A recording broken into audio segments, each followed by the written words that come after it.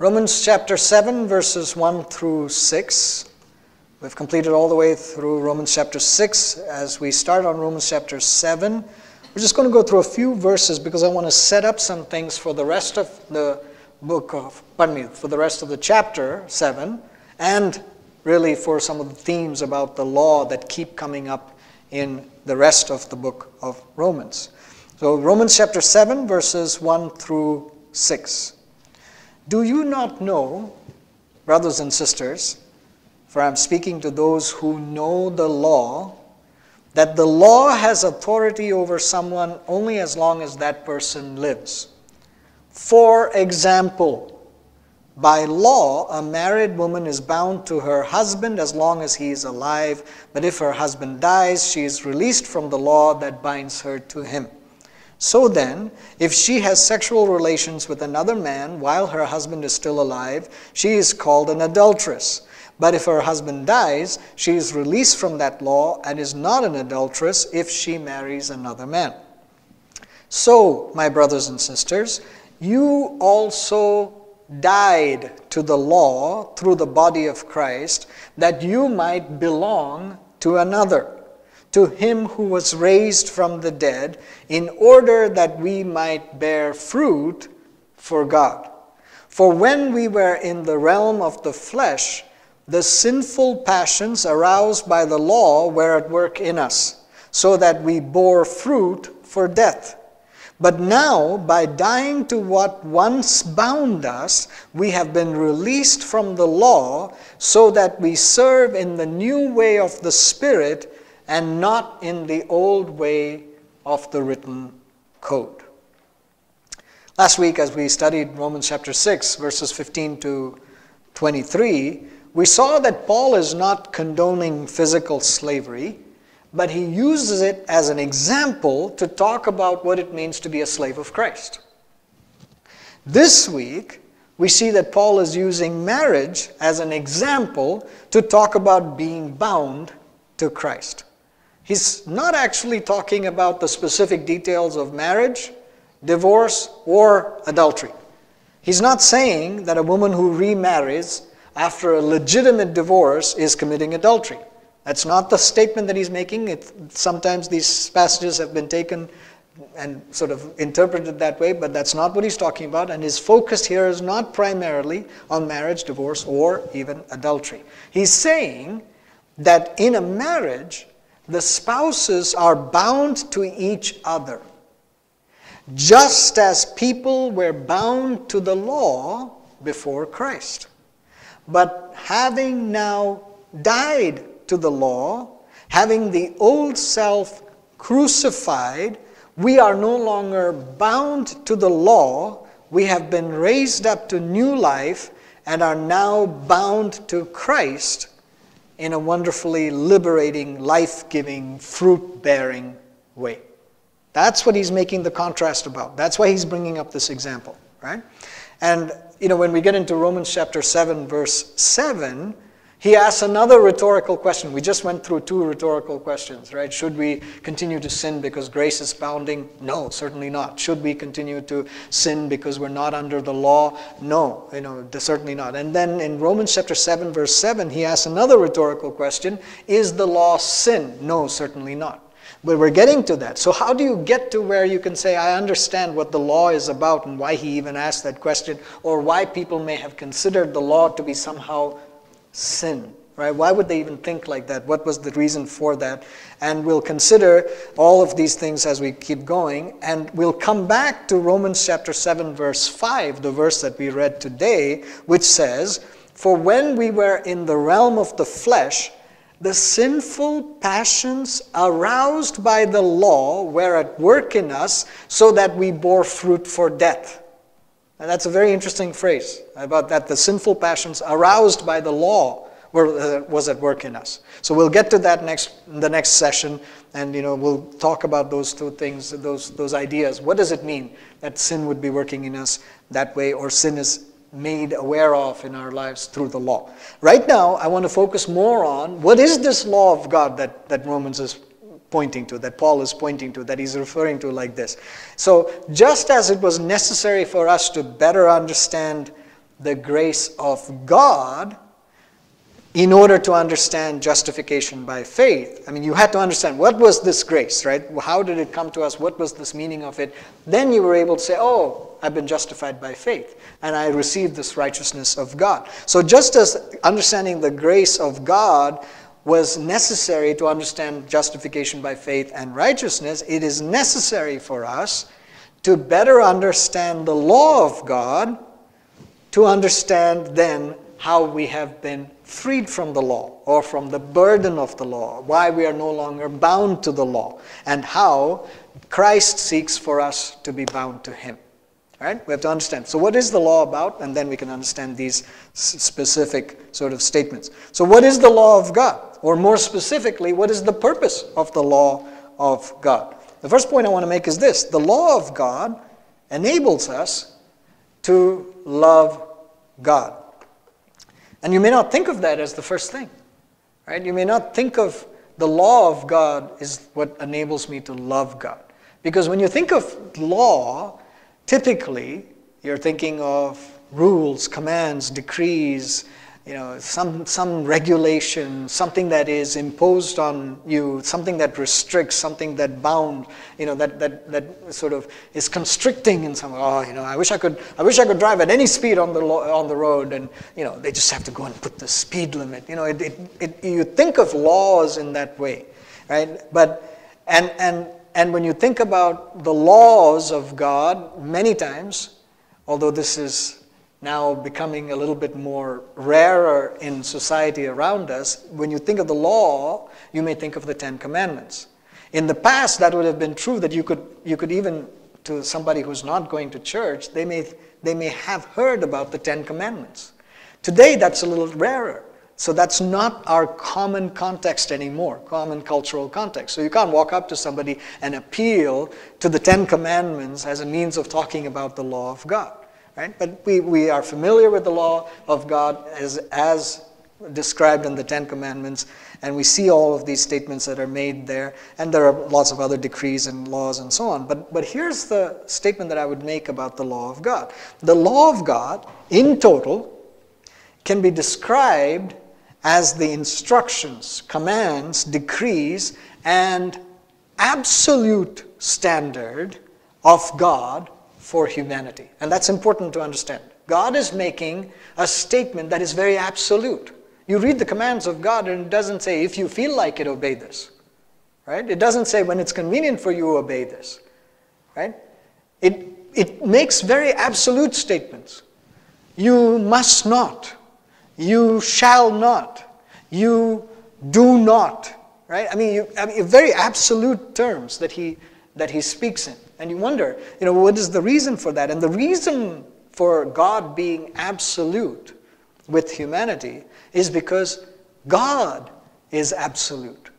There is no gray. There is no shadow of turning with God. There is no mixture in God. He is all-knowing, all-powerful, all-pure, all-holy, all-love. He's the same yesterday, today, and forever. So when He speaks in absolute terms, He's revealing His character and His attributes. He can't speak to us in any other way. He can't say, be somewhat holy. He has to say, be holy, because He is holy. He says, love unconditionally. Why? Because He loves unconditionally. He says, forgive. Why? Because He forgives. So He speaks in absolute terms because that's His character. That's who He is. So when we relate to God, we don't, and we should be careful not to relate to God as we relate to other people. Because when we relate to other people, we don't relate in absolutes. We demand absolutes from other people, but we don't really live that out ourselves or really expect that from other people, right? Because that's not quite our character or our attributes. And what do we do with God? We do the same. We come to God and we say, well, God, how could you possibly expect me to do this? Right? But that's who God is. He couldn't do anything else. He has to speak to us in absolutes. He has to say these things. And so we say, oh God, thank you that you speak in these absolutes, because thank you that that's who you are. Just imagine if you were worshiping a God that was not holy, not fully holy, not fully good, not, you weren't quite confident that when he said, I'm faithful, I'll be with you, when he made a promise, you're not quite sure if that's true. Just imagine worshiping a God like that. How much better that our God is absolute. That he says, this is who I am. This is what I do. This is how I relate to you. Right? And we say, great, wonderful. That is actually a freedom and a joy for us, not a burden. But we have to see it that way. So we have to have that perspective so that when we say, oh, God has given me this command, we don't say, oh. We say, oh, God has given me this command. It reflects who he is. And he's asking me to do this. Oh, thank God that he is that way. That he is able to bless me in this way. And through that law of God, as he reveals his character and attributes, he is desiring for us to be like him, to be with him. So he says, be holy, because I'm holy, so that you can come and be with me. So that you can worship me, so that you can boldly enter into my presence, so that you can be blessed. I want to take you in my embrace. But guess what? I need you to be cleaned up. I need you to be washed by the blood of Jesus. I need you to be pure because I'm pure. And that's beautiful. That's very reassuring. And in showing us what it would take for human beings to approach him, to be with him, God must state his law in absolute terms. That's the only way he could. So when we think of the law of God, and we consider all these decrees, and I'm not going into the detail on the Ten Commandments, each of the Ten Commandments, but along with the Ten Commandments, there were several other decrees and commands that God gave, and that are collectively referred to as the law of Moses. Right? And so in the Bible, particularly as we look at the first 5 books, what's recorded as Moses having written the first 5 books of the Bible, the Pentateuch, the 5 books, we regard those books as the law of Moses. But when God speaks of it like, Jesus speaks of it like this, but when the Bible then refers to the law and the prophets, it's really referring to the entire Old Testament. It's not just those 5 books. Right? And the New Testament is really a commentary on the Old Testament. When Paul speaks, when he writes to the Romans, when he's writing to the Ephesians, when the Gospels are written, it's a fulfillment. It's a commentary on what was already spoken in the Old Testament. They're all completely connected. There is no break. There is no, something here and something there that are completely different from each other. The God of the Old Testament, the God of the New Testament. No, it's the same God. And he's speaking the same way, and he's dealing with the people in the same way. Which is why, as we talked about in previous weeks, it's not the law that saves us. It's not the keeping of the law that saves us. It's the fact that we believe in Jesus. It's the fact that we are justified by faith, just as Abraham was justified by faith and was counted to him as righteousness. And so we come to this Lord Jesus in the same way.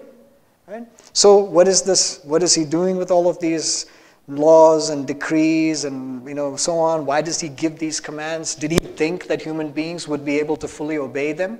Was God surprised when Adam sinned? Did he say, oh God, Adam, go do this, here I've created you, I've done all these things, given you a perfect place, and then he was shocked that Adam sinned? No. You know what the Bible says? It's very clear in Scripture that having given human beings the free will to choose, God knew that they would sin. God knew that they would walk in their own way and that they would not adhere to absolute standards, that we would break our relationship with him. And even before the creation of the world, God had purpose for Jesus to come and restore that broken relationship. What a glorious statement Ephesians chapter 1 verses 3 to 5 makes. And we read this and studied this, more than 2 years ago when we were in the book of Ephesians. But Ephesians chapter 1, verses 3 to 5, it says this: Praise be to the God and Father of our Lord Jesus Christ, who has blessed us in the heavenly realms with every spiritual blessing in Christ, for he chose us in him before the creation of the world to be holy and blameless in his sight. In love, He predestined us to be adopted as His sons through Jesus Christ in accordance with His pleasure and will. God had purposed all this before even the creation of the world. He so longs to be in relationship with us that He said, I will create these beings who have the capacity to disobey me, and I will prepare a way to bring them back into relationship with me. So that when they violate my standards, my absolute standards, I will give the way by which they can be reconciled to me. That's amazing. And so what we sang about this morning, the amazing grace of God, the amazing love of God. You see, God gave the law so that we would know that we need a Savior. He's saying, look, as you try to obey this law, as you try to keep these commands, as you try to live a holy life, you realize that you need a Savior. You realize that you need to be justified by faith. You realize that you need a perfect sacrifice that will come. Right?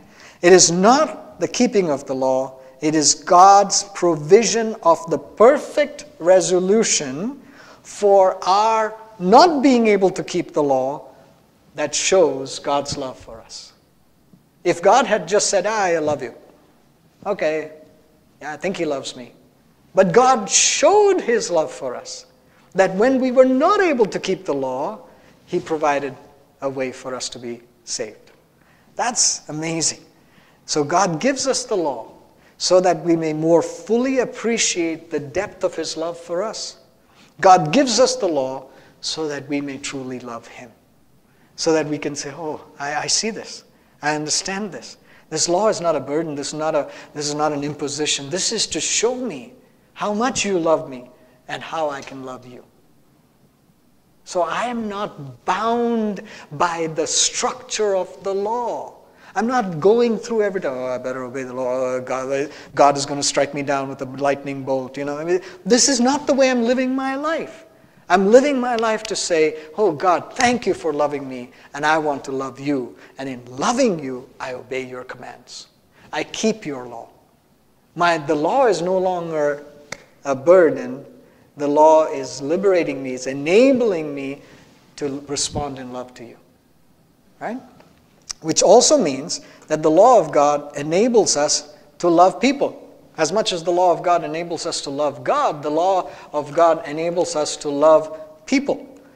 The law of God is helping us to see that when we look around and we see others, when we see them as equally flawed and sinful as we are, but by the grace of God, equally loved by God as we are, then we are able to love them ourselves.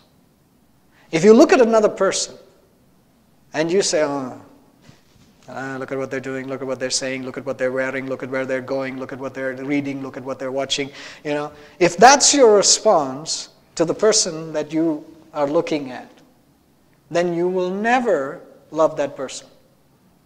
But if you would look at that person by first considering how the Lord has looked at you, and then you look at that person and you say, here's a person who is equally flawed like me, but equally loved by God. Then you're able to love that person. Then you're able to say, I want to care for you. I want to pray for you. I want to stand with you. I want to encourage you. And I want you to encourage me. I want you to stand with me.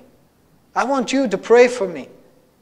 So we are able to stand with one another as we look at how we are to love each other.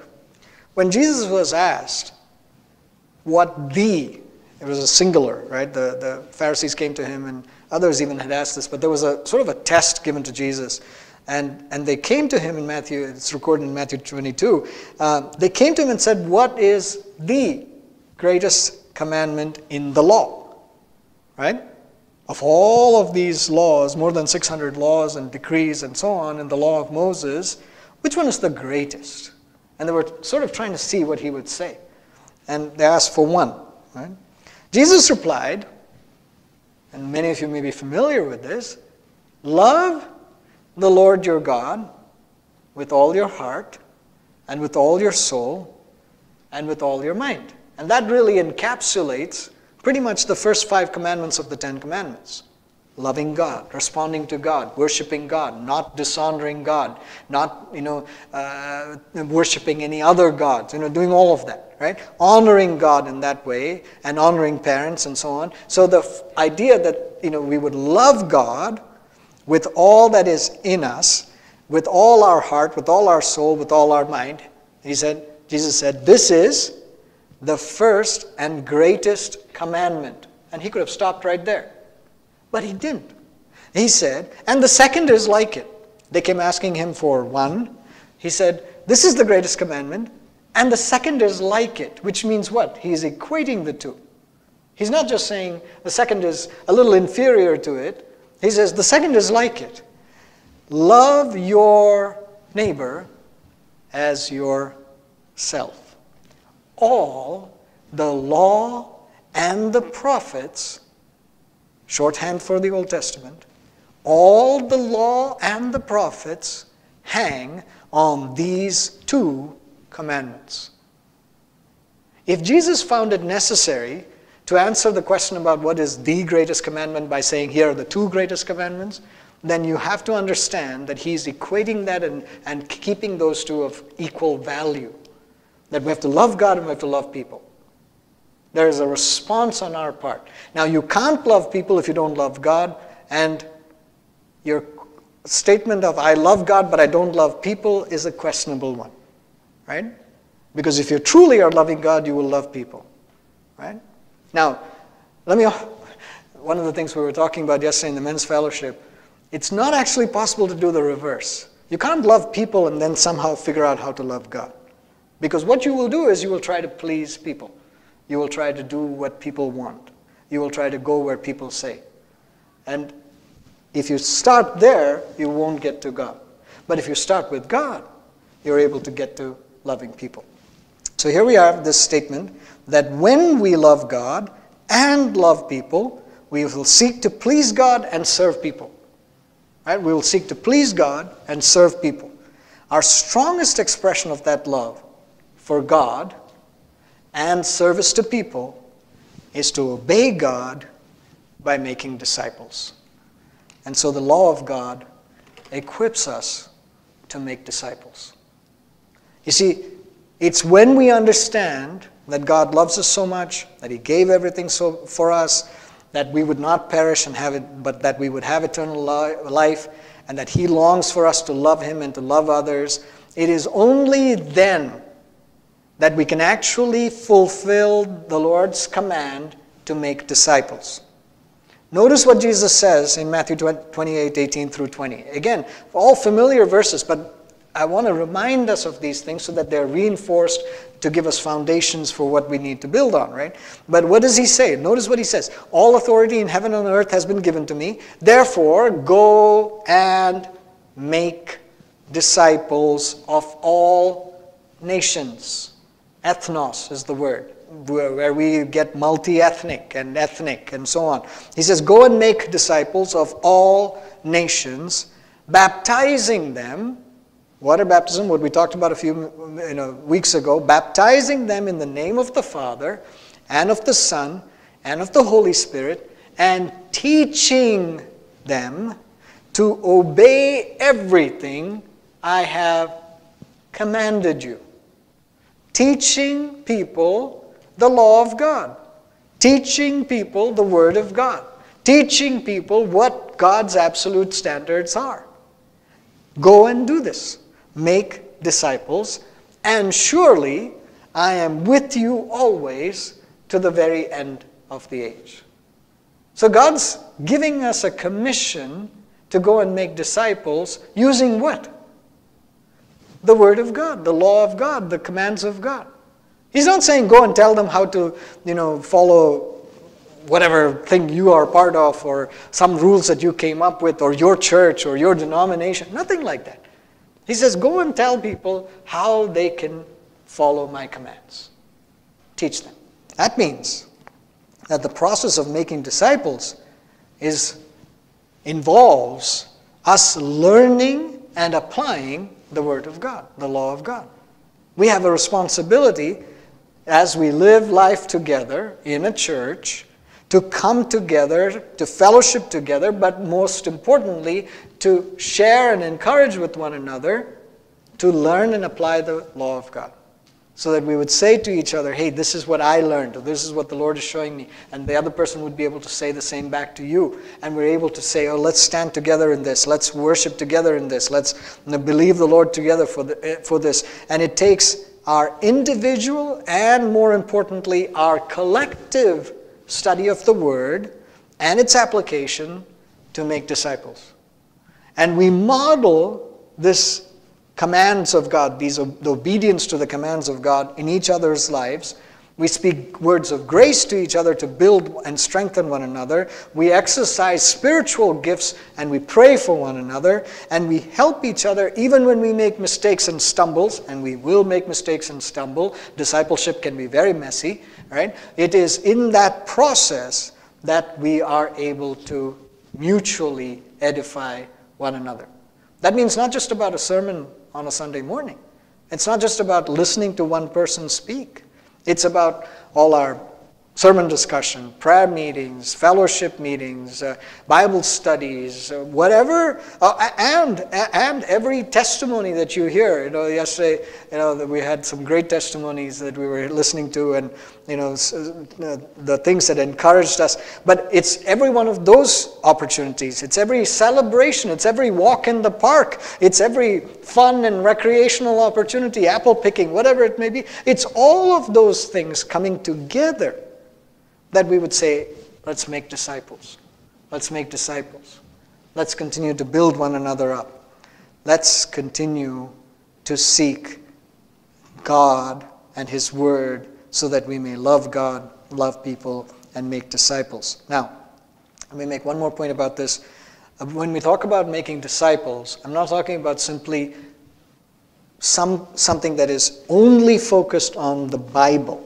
Right? When I say learning the Word of God and applying the Word of God, I'm talking about how it affects your personal and physical lives, including your body, your mind. What do you do? What are you watching? What are you reading? What are you thinking? Taking captive every thought. All of that comes into play. What are you doing with your physical body? Are you being disciplined, diligent? Is there something affecting your physical body that we need to be engaged with as a body of Christ to pray for and to so on? So there's the personal physical aspect of maturing. There's communication. There's learning how to speak the Word of God. There's a work of God that is happening in us that tames our tongues and helps us to communicate the truth of God. There is the financial aspect of maturing in Christ so that we are good stewards of the resources He has given to us, and we're following biblical money management principles of saving and investing and delaying gratification and so on. And there is also the character and ethical maturity that needs to take place, that we would say, are we making sound decisions? Are we acting ethically? Are we showing mercy? Are we loving justice? Are we willing to demonstrate courage under fire? So there's a whole aspect of the character and ethical behavior that would be part of our maturity. There is the relational and social aspect of our maturing in the Lord, where we would pay attention to our marriages, we would pay attention to our parenting, we would pay attention to our relationships with one another, and we say, Lord God, help me to build up in this area. So it's not, and then finally, lastly, there's the whole aspect of growing in leadership and in the impacts of how we would be leading in the church, right? And again, leadership and this idea of leading in the church is not about standing in the front and preaching. It's about doing any particular task and doing that for the glory of God and for the building of the church, right? So in all these ways, in all these areas, I'm not talking about simply saying, well, I know what Romans 6:23 says, right? I can quote the verse, or I can quote 100 verses, or I know exactly, I can win every Bible quiz. It's not just about that. Right? It is about the fact that you would be able to say, Lord God, help me to mature in every one of these areas, as a disciple of Christ. And in doing so, I'm able to encourage my brother and my sister, and they're able to encourage me. So we love God, love people, we make disciples. At the end of a month, at the end of a year, at the end of 10 years, we should be evaluating and saying, have I matured as a disciple of Christ in every area? In all these areas in my life? Am I seeing progress? Am I growing in the Lord? And that brings us to this point of application this morning. We respond and apply by living by loving God. I shouldn't say by living. We respond and apply by loving God, loving people, and making disciples. You know, this church, at New Life Fellowship Church, we use that phrase, that tagline as our mission statement. And really, it's the mission statement of any church. We want to love God, we want to love people, we want to make disciples. It's very simple, right? It's very straightforward. There is nothing complicated about what the church is about. What is New Life Fellowship Church about? Well, we want to love God, love people, and make disciples. That's straightforward. And as we do that, we have to really say, Lord, what does that look like? What does that mean in our daily lives? Who should I connect with? Who can I pray with? Who can I encourage in the Lord? How do I stand with this body of believers?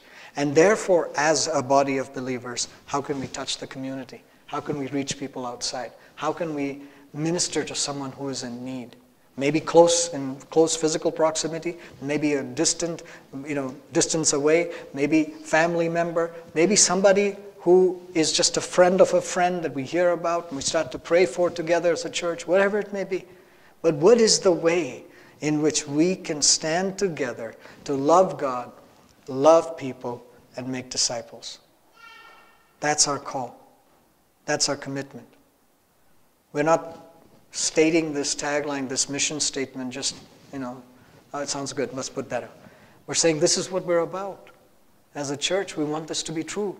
When people come into the church, regardless of whether they're here for 2 weeks or 2 months or 2 years or 20 years, right? It doesn't matter. Do they see a group of people who are committed to loving God, loving people, and making disciples? Right? Not the programs, not anything else, but truly focused on these things. Because when we understand this, when we appropriate this for ourselves, when we say, oh Lord, this is what we want to see happen, you enable this, then the law of the Lord is no longer binding. It's not restricting. We're not under the law. The law of the Lord is a joy. We share it. We say, oh, let's move in this way. Let's mature as disciples of Christ. Let's worship Him and have Him come and make His dwelling in our midst. This morning again, as we conclude, I want to encourage you, don't let the word just be heard and then lost. Let it get into you. Let it bear fruit. If you want to stay here after the service and continue to pray for a while, you can do that. Right? But I want to encourage you at home, through the week, through the months, just be saying, Lord, how does this look? What should this look like in my life?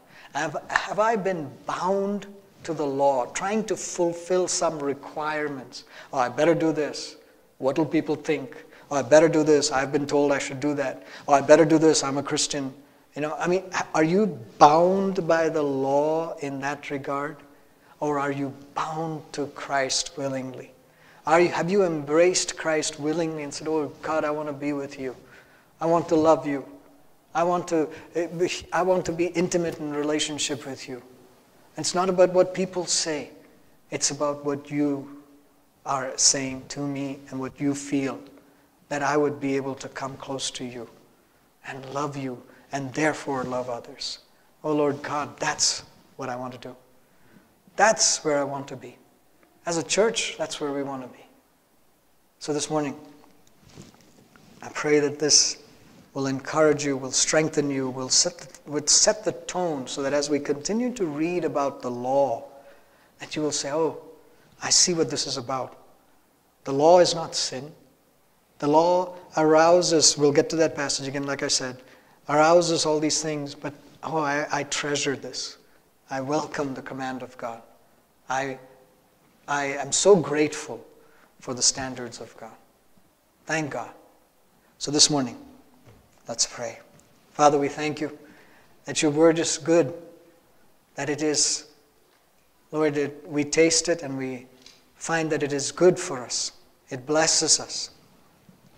Oh, we thank you, Lord, that your word encourages us to love you, to love other people, and to make disciples.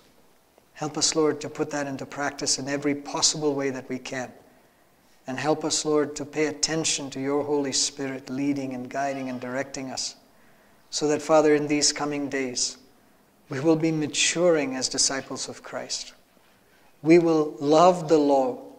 We will hide the law, the word, in our hearts, so that we may not sin against you.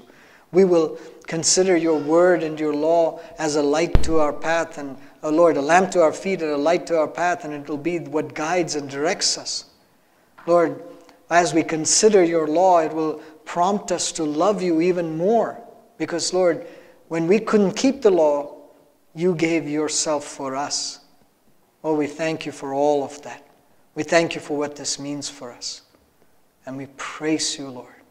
Father, in every opportunity that we have, whether it's some meeting or activity of the church, or whether it's just something that you prompt us to, Lord, you bring somebody to mind, Lord, we get a phone call or we call somebody else, whatever way it may be, help us, Lord, this week, this month, for our days, Lord, to connect with somebody and to bless them, to be a blessing to them and for them to be a blessing to us. Grant us grace, Lord, that together we will live out the mission of the child of God, the mission that you've called each one of us individually and all of us collectively. We pray this in Jesus' name. Amen.